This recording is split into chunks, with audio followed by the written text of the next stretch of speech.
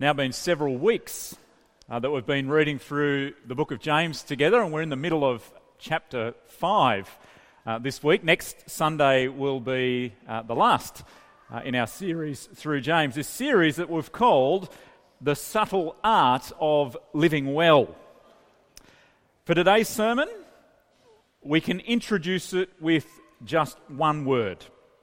We can capture the main point and do its application, all with one word: patience. We all know what it is. We've all experienced life without it, and we all wish we had more of it. Patience. For many of us, the kind of patience that we are experts in is impatience. Because of our extensive experience with impatience, this sermon needs to be more than one word. Now, the patience that James talks about is more than an action. It's more than a response to certain circumstances in life. It's a whole-of-life posture that comes with a wise perspective on life. Patience is a posture that comes from a wise perspective. And within that wise perspective, we know God's character and know God's timing. Augustine, a wise man of the 4th century, said, "Patience is the companion of wisdom." Well, patience, James will say, is the subtle art of living well. And this is what we're going to hear from James.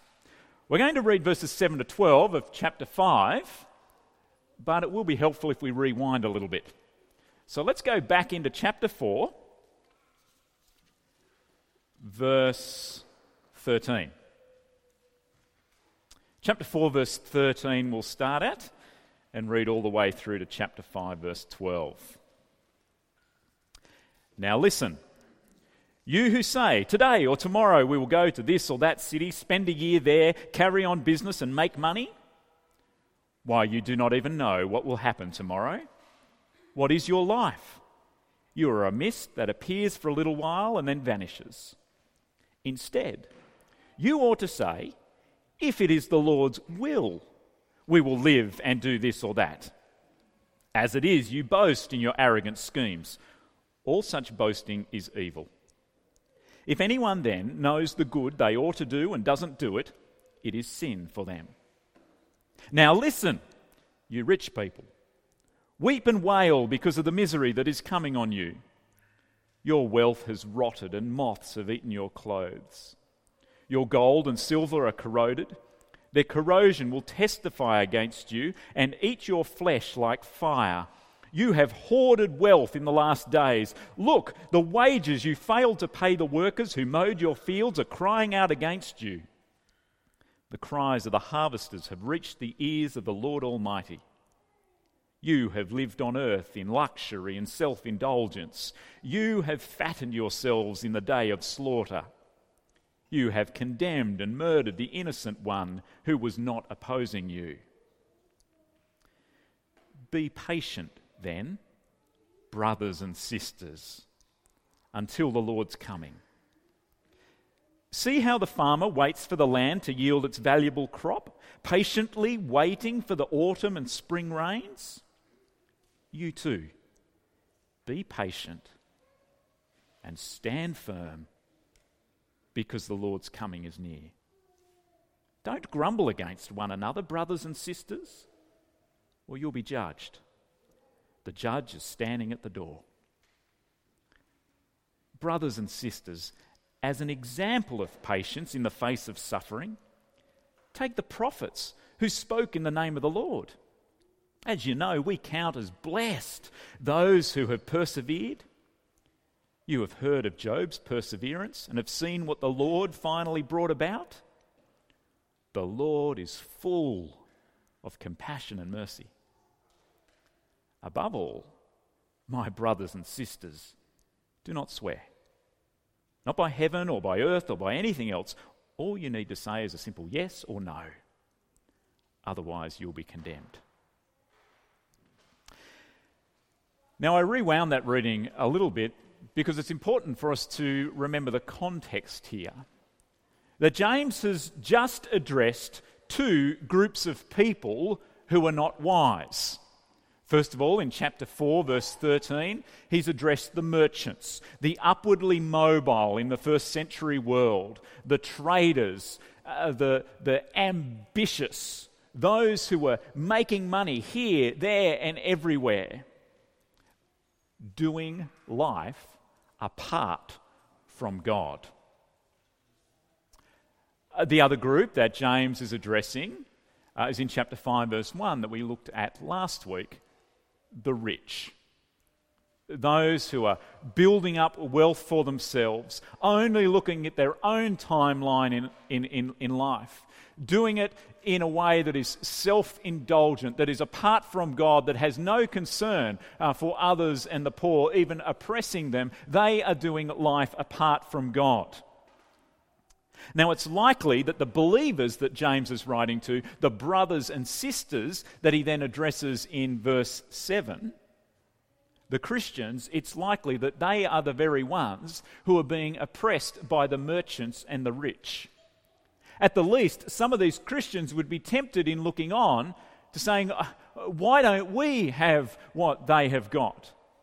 In the midst of the suffering and the oppression and the seemingly unfairness of the situation, they'll be saying, where is God? And James has one word: patience.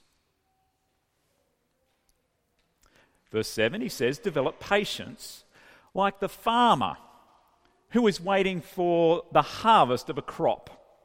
Now, we need not know hardly anything about farming to be able to make sense of this. You cannot speed up farming. You cannot make things grow quicker. You cannot take shortcuts. You can't plant zucchinis half grown. And the crop is worthless while it is growing. A farmer has patience, because at the right time, the harvest, it will come. The farmer will have a valuable crop.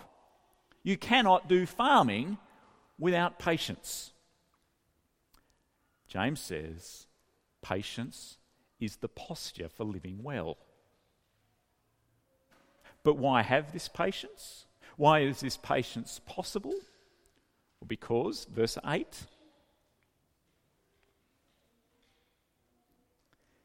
you too be patient and stand firm, because the Lord's coming is near. Like for the farmer, expectant of the autumn and the spring rains, expectant of the crop coming in its good time, brothers and sisters can be patiently expectant of the Lord's coming. The Lord's coming is a definite event in history. James expects it. The New Testament disciples expect it. The writers of the New Testament expect it. Jesus expects it. In fact, Jesus' coming in the future is mentioned around about 300 times in the New Testament. I think that's about once every 13 verses. That's a couple of times every page. It is an event that will disrupt history and open the doors into eternity. When the risen Lord Jesus returns, he returns to judge, and with all the authority of God the Creator and God the Father, he is given authority to judge between those who will know eternity in the new heavens and the new earth and those who will know eternity apart from God in hell. That is the day of the Lord's coming. A definite event in history. A definite event that is ahead for you and I and everyone who has ever lived. A day of judgment. But hear this quote. from John Dickson, a Christian author and historian, about that day of judgment that I found really helpful this week. God's judgment is not simply a theological scare tactic designed to make the non-religious more religious. Judgment is the pledge of the loving God to oppressed humanity that he hears their cry for justice and will one day bring his justice to bear on every act of tyranny. You see, James is not talking about God's judgment here to scare us into some kind of moral behaviour, so that in moments of impatience we might go, "Oh, I might get judged for this." James is not writing about judgment here so that unbelievers and those who don't know Jesus go, "Well, I don't want that." And that's some of the kind of superstition that Sil was talking about that captures people in other parts of the world and in our own. James is talking about judgment here as a comfort for us. The Lord's coming is to be a comfort for believers. As much as judgment comes out of God's holiness, judgment comes from his compassion. As Jesus comes to put things right. And so this gives all believers a perspective now, every moment of every day, that will sustain patience and perseverance even when times are tough. Now, James immediately goes on to say that this is the opposite to what he's warning about in verse 9. Verse 9, "Don't grumble against one another, brothers and sisters, or you will be judged. The judge is standing at the door."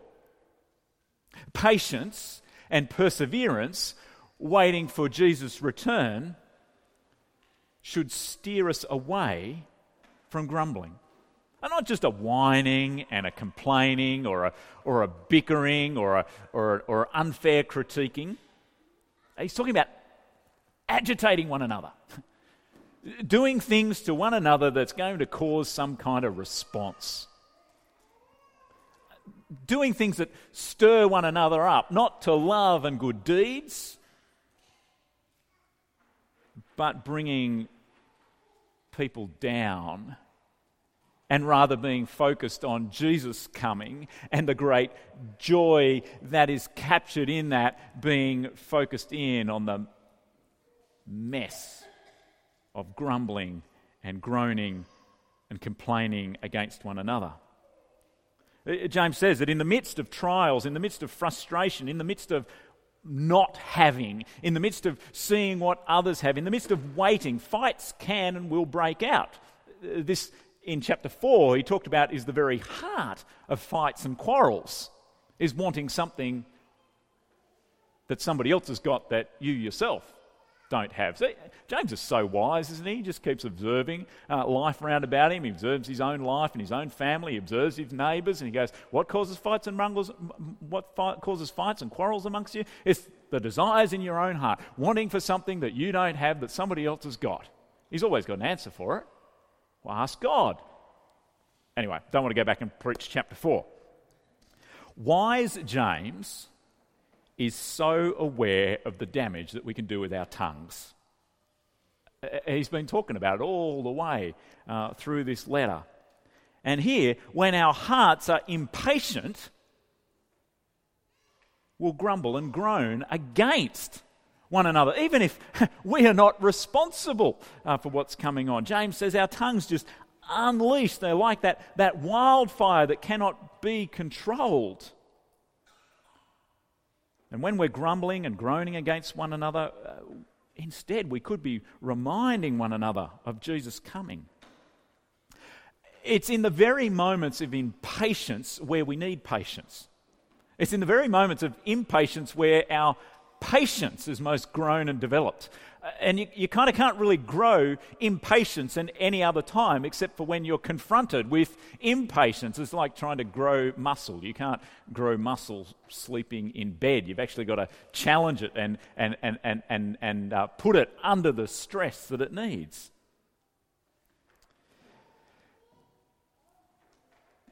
James says, like a farmer, we need to develop patience. Why? Because the Lord is coming. And in the midst of that, we need to steer away from grumbling. Now, James has got another reason for patience in verses 10 and 11. Let's have a look at those again. Brothers and sisters, it is an example of patience in the face of suffering. Take the prophets who spoke in the name of the Lord.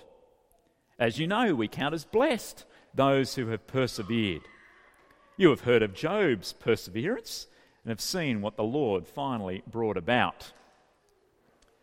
James says, develop patience and perseverance like the Old Testament prophets and Job.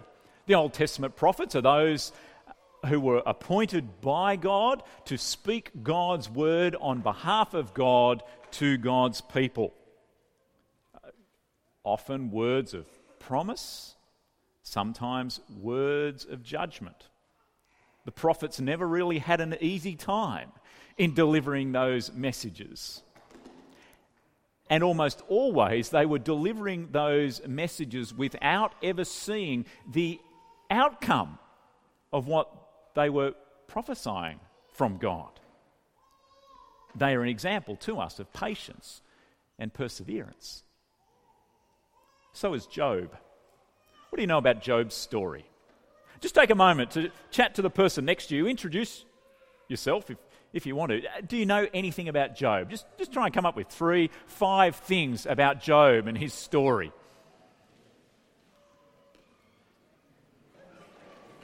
Right, what did you share with one another? There's a couple of people want to yell out some things that you've heard about Job that you know from reading his story or that kind of thing. Just a couple of things. Let's pool our wisdom here. What was that, Derek? That's risky, pooling our wisdom. He suffered though he didn't deserve it. Yep. What else?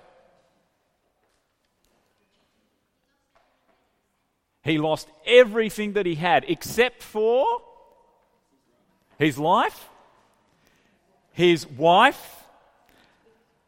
Now, I don't want to make any wife jokes here. She, Job's particular wife, not a stereotype, Job's wife then gave him a really hard time. So it's one way of saying it. Oh, yep, so he had his life, he had his wife, and 3 very unhelpful mates. But lost everything else. His children, all of his money, all of his farming land, all of his crops, all of his animals. Yeah, what else do we know about Job? Never lost his faith in God. So James is holding him up here as an example for us of patience and perseverance. Lost his health. Yeah, he had all kinds of things on his skin and was scraping them with clay pots, and he sat in ash and sackcloth, and you can Google pictures about Job, though we don't know what he looked like, but you can, don't do it while you're having your cornflakes. Now, nobody has yet mentioned the end of the story. What happened to Job in the end? So please come with me to Job chapter 42. Job's a pretty easy book to find. Go right in the middle of the Bible. Right in the middle of your Bible, if you've got a New Testament and Old Testament together, right in the middle of the Bible, you'll probably come across Psalms. And Job's just before Psalms. And we're going to the last chapter of Job, chapter 42.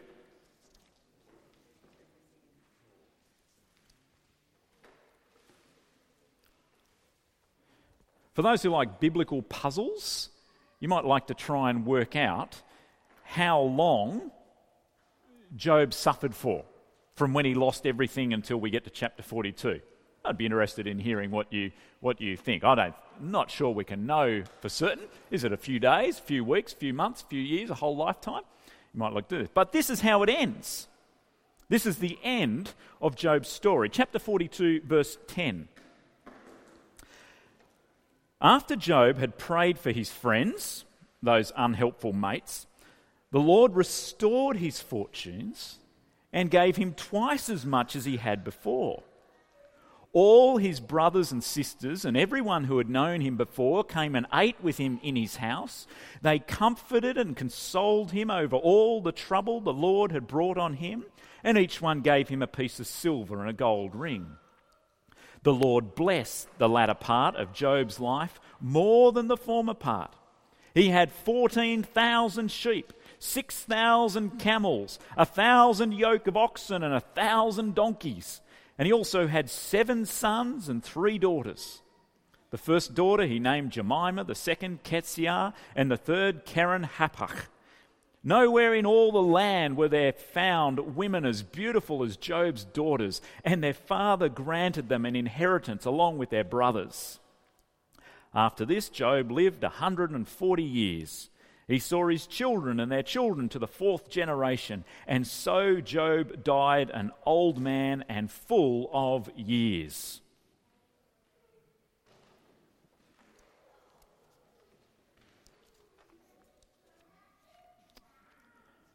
James commends us to have Job's patience and perseverance.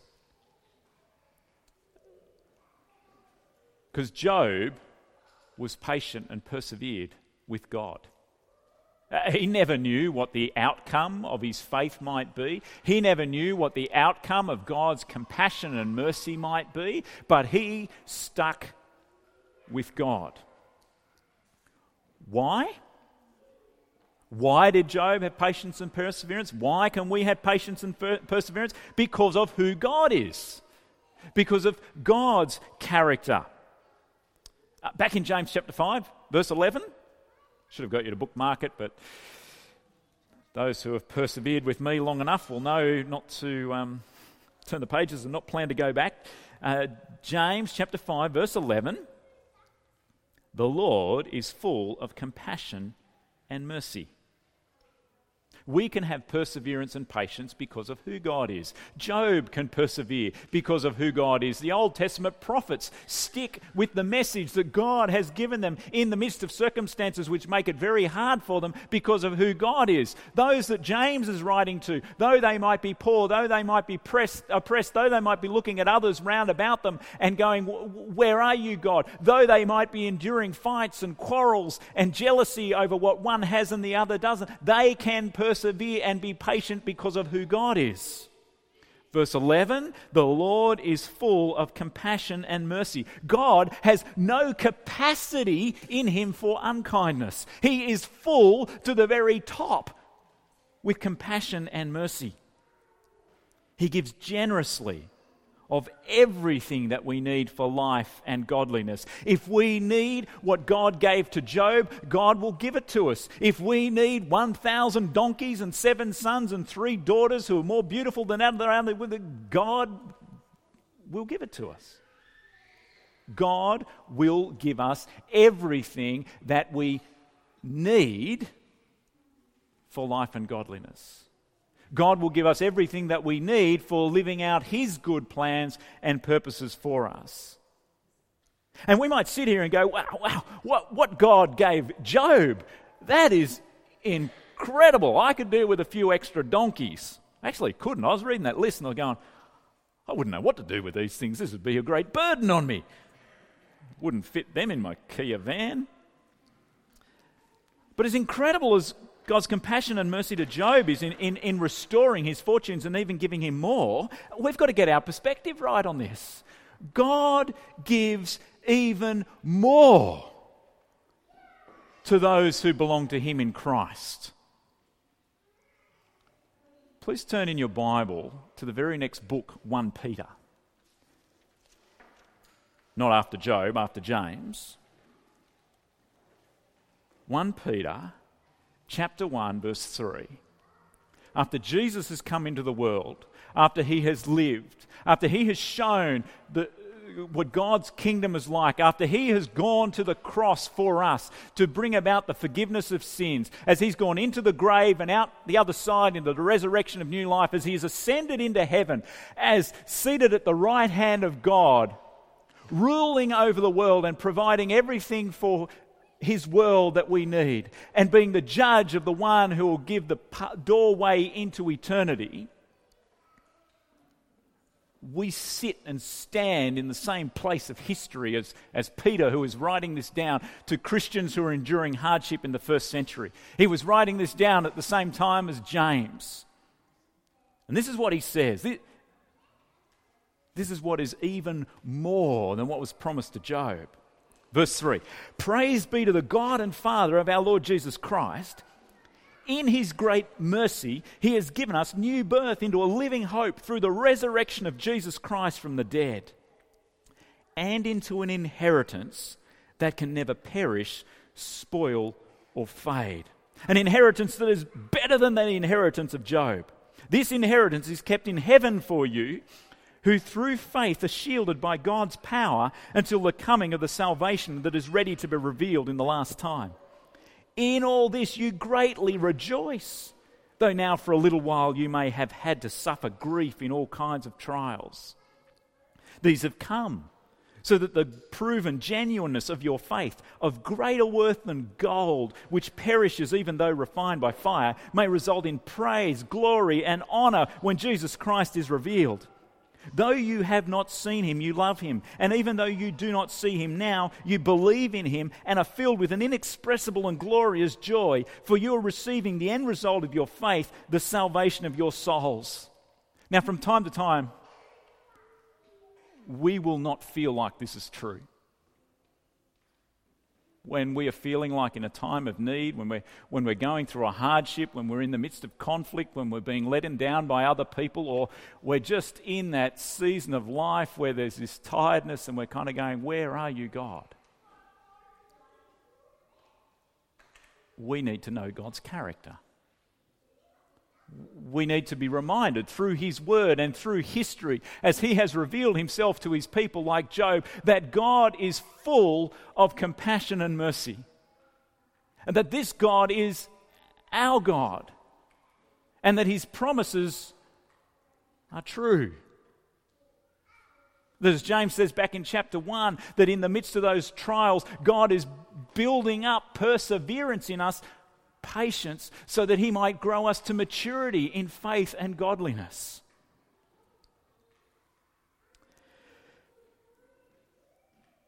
Knowing this character about God and the certainty of what he's promised will then steer us away from swearing in verse 12. Swearing of oaths. It's another tongue problem that we have. Let's read verse 12 and then I'll make a comment about it. "Above all, my brothers and sisters, do not swear. Not by heaven or by earth or by anything else. All you need to say is a simple yes or no, otherwise you'll be condemned." I think what James is referring to here is in the first century, a whole system developed, a kind of like a pinky promise kind of system. A system of making oaths, of making promises. And there was a whole hierarchical, tiered system of how sincere your promise was based on whether you swore on your mother's grave or the hair on your dog's back, or swore on the temple, or there was a whole hierarchy. And there was even a kind of swearing an oath that was completely meaningless. And so it was kind of code for, well, I'm going to say this, and I'm going to promise to do this, and I'm going to swear it by this, and that was code for you're actually not going to do it at all. That's what was going on in the first century, and so you could make a promise, you could say something, and it might be more or less binding on you. Well, James is just tipping that all upside down and throwing it out. In our times, let's think about for us in dark times of hardship and oppression, in relationships that are conflicted, lies, something that is less than the truth, can be very comforting to us. We can tell ourselves lies, believe things about ourselves that are less true, tell others lies about ourselves in a situation, think and believe things about other people that are less than true, that will bring us some kind of comfort for that moment. In dark times of hardship, we can make promises to ourselves, make promises to others, and promises to God that we will keep if we can get out of this darkness, that we can get out of this trial and this hardship. Whether James is speaking, or as James speaks in that first century situation and speaks into our context today, those who know patient confidence in God do not need lies and knee-jerk promises. We are free to live out a simple and beautiful ethic of truth-telling. And that truth-telling will develop in us a patience and a perseverance like that of the Old Testament prophets and Job. It's the subtle art of living well. Well, let's bring it all together in one word. Do you remember what the word is? Patience. Patience. Have you tried out one of those escape rooms yet? With a group or a party, you can go to a room that's been made and it's full of cryptic puzzles, and you've got to solve number things and colour puzzles and shape things, and you might have to put things in here and there and undo different locks and do it all in the right order so that you can escape from this room. It can be a little bit frustrating if you get stuck on one particular puzzle and you keep looking at it from different angles, and if you were probably on your own, you'd be quite okay, but you've got another group of people there with you who keep talking and suggesting other solutions to it. I was okay in the room. Until you get that key, that clue, that answer that slots into place and makes it all make sense. And you escape. The key to patience, the key to perseverance, the key for us putting this into practice in our lives, the key is knowing that Jesus is coming and knowing that God is full of compassion and mercy. And we can build up our knowledge of these things, knowing that Jesus is coming, knowing that God is full of compassion and mercy, but how do we build it into our consciousness? How do we actually grow this patience that James is talking about? How do we develop the subtle art of patience? Here's something I've been trying for a few days, and hopefully going to keep it up for a few months.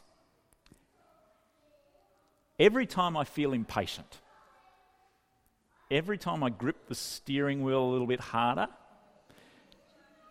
every time the molars that I have left at the back clench down a little bit more tightly, every time I feel like I need to run or walk faster or hurry kids along, every time I feel agitated by somebody, every time I feel every little bit of impatience rising up at me, the rainbow wheel spinning on my laptop, the web page that won't load in 3 seconds, the 2-car queue at the McDonald's drive-through. No, I never go to McDonald's. No, yes I do. Every time I feel a moment of impatience, I'm trying to say to myself, Jesus is coming.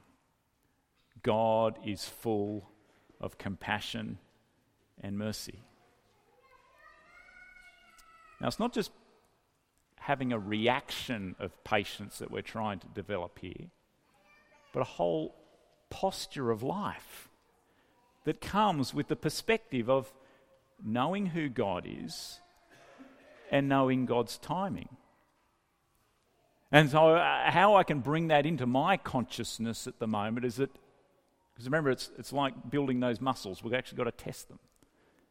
And every time I'm facing those moments of impatience, and please remind me if you see it, telling myself, the Lord is coming. God is full of compassion and mercy. And like we talked about wisdom last week, that a lot of it is sitting in a situation in life and slowing down and go, hey, how's this playing out in my life? How should I be living here? It's a subtle art. It's a skillful art of living well.